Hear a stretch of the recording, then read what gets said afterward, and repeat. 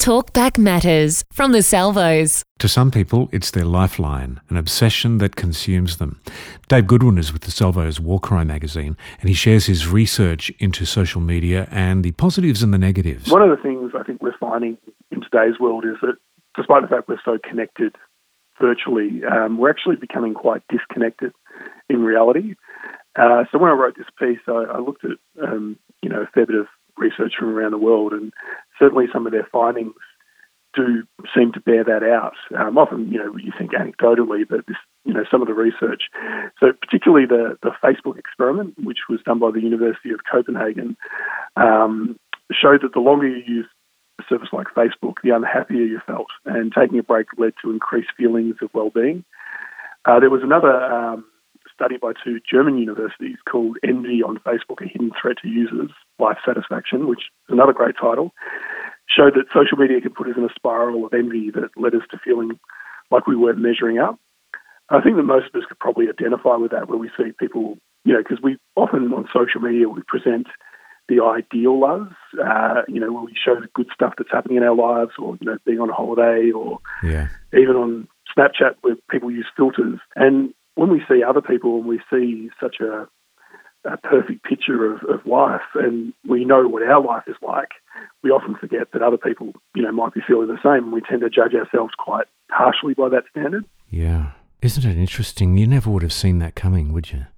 No, I think that often we see these things as being, this magic solution to problems, but technology is great in terms of, improving quality of living and standards of life, but the reality is human nature doesn't just suddenly change because we start using a different, medium of communication. Yeah. Do you know what I found many, when emails first started coming out in my own life, is that I would keep going to the email to see who's responded, and I'd start feeling depressed when I didn't get a response. Well, it certainly has changed our expectations of response time, where often we feel pressured to reply straight away to things because of the instant nature. And I know there's been studies that have shown that it impacted people's, leisure and work-life balance and leisure time, because the days where, if you were out of the office or away on holiday, people just had to wait to hear back. But now we feel this pressure to respond straight away that can lead us to, working outside of hours or working on holidays and things like that. I mean, I know I'm guilty of that myself at times. One of my favourite holidays used to be going up the Murray, and it still is, but it was before they brought the mobile phone towers in. So I would spend 4 days with no connection at all and completely relaxed. But now I go up there and I'm still online, if that makes sense. Isn't that interesting? Yeah. I was going to ask you about that. And do you feel a bit of pressure now to respond, or have you worked through that? Oh, look, I like to think I'm getting better at it. But it's not even just email, I don't think. I think that it's also keeping up with our notifications and comments on things and responding. And there was also a study where they found that there's actually a limit to how many, I don't want to say real as a derogatory, but real friendships you can have. So, we have like hundreds or thousands of friends on Facebook or Instagram. There's actually no way that you can keep up a real interaction with that many people. No. And often we feel like we have failed when we can't keep up with what's going on. You hop off social media for a couple of days and you come back and the world has, moved on to the next thing. It's a much more high-paced medium, I think.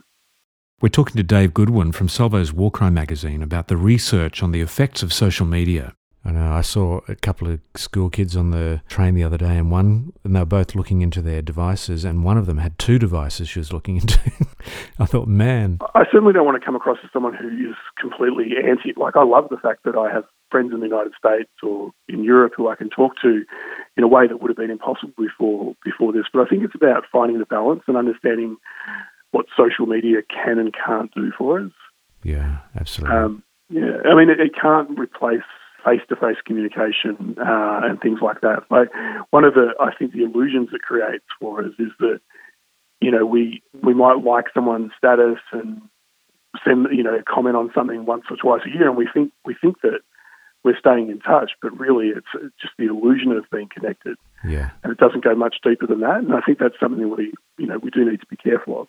we're probably going to see the pendulum swing a little bit back towards more community-orientated stuff. Like, for a long time, we did things as a community, whether it was sporting clubs or church events or community dances, all those sort of things, where we sort of knew the people around us, but we've moved towards more of a siloed environment where you don't have to talk to the people on your street anymore because you're connected to people that, via social media, ease of transport and that sort of stuff. But I think that people are starting to go, we want a more community-based things where we come together.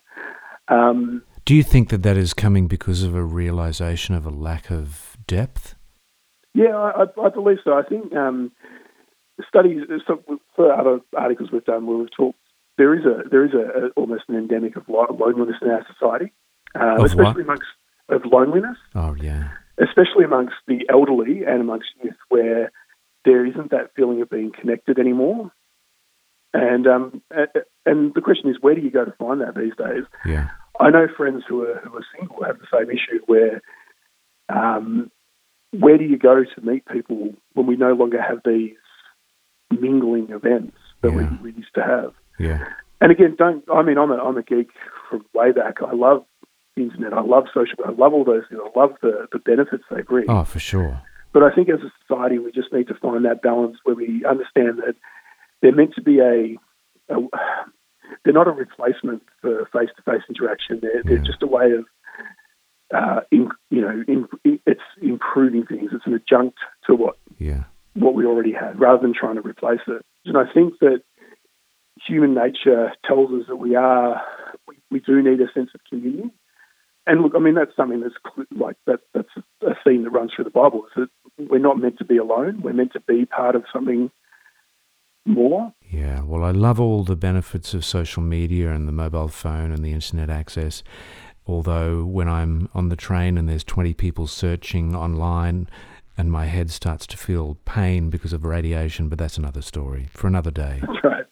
That's Dave Goodwin from the Salvo's War Crime magazine and some of the research into social media.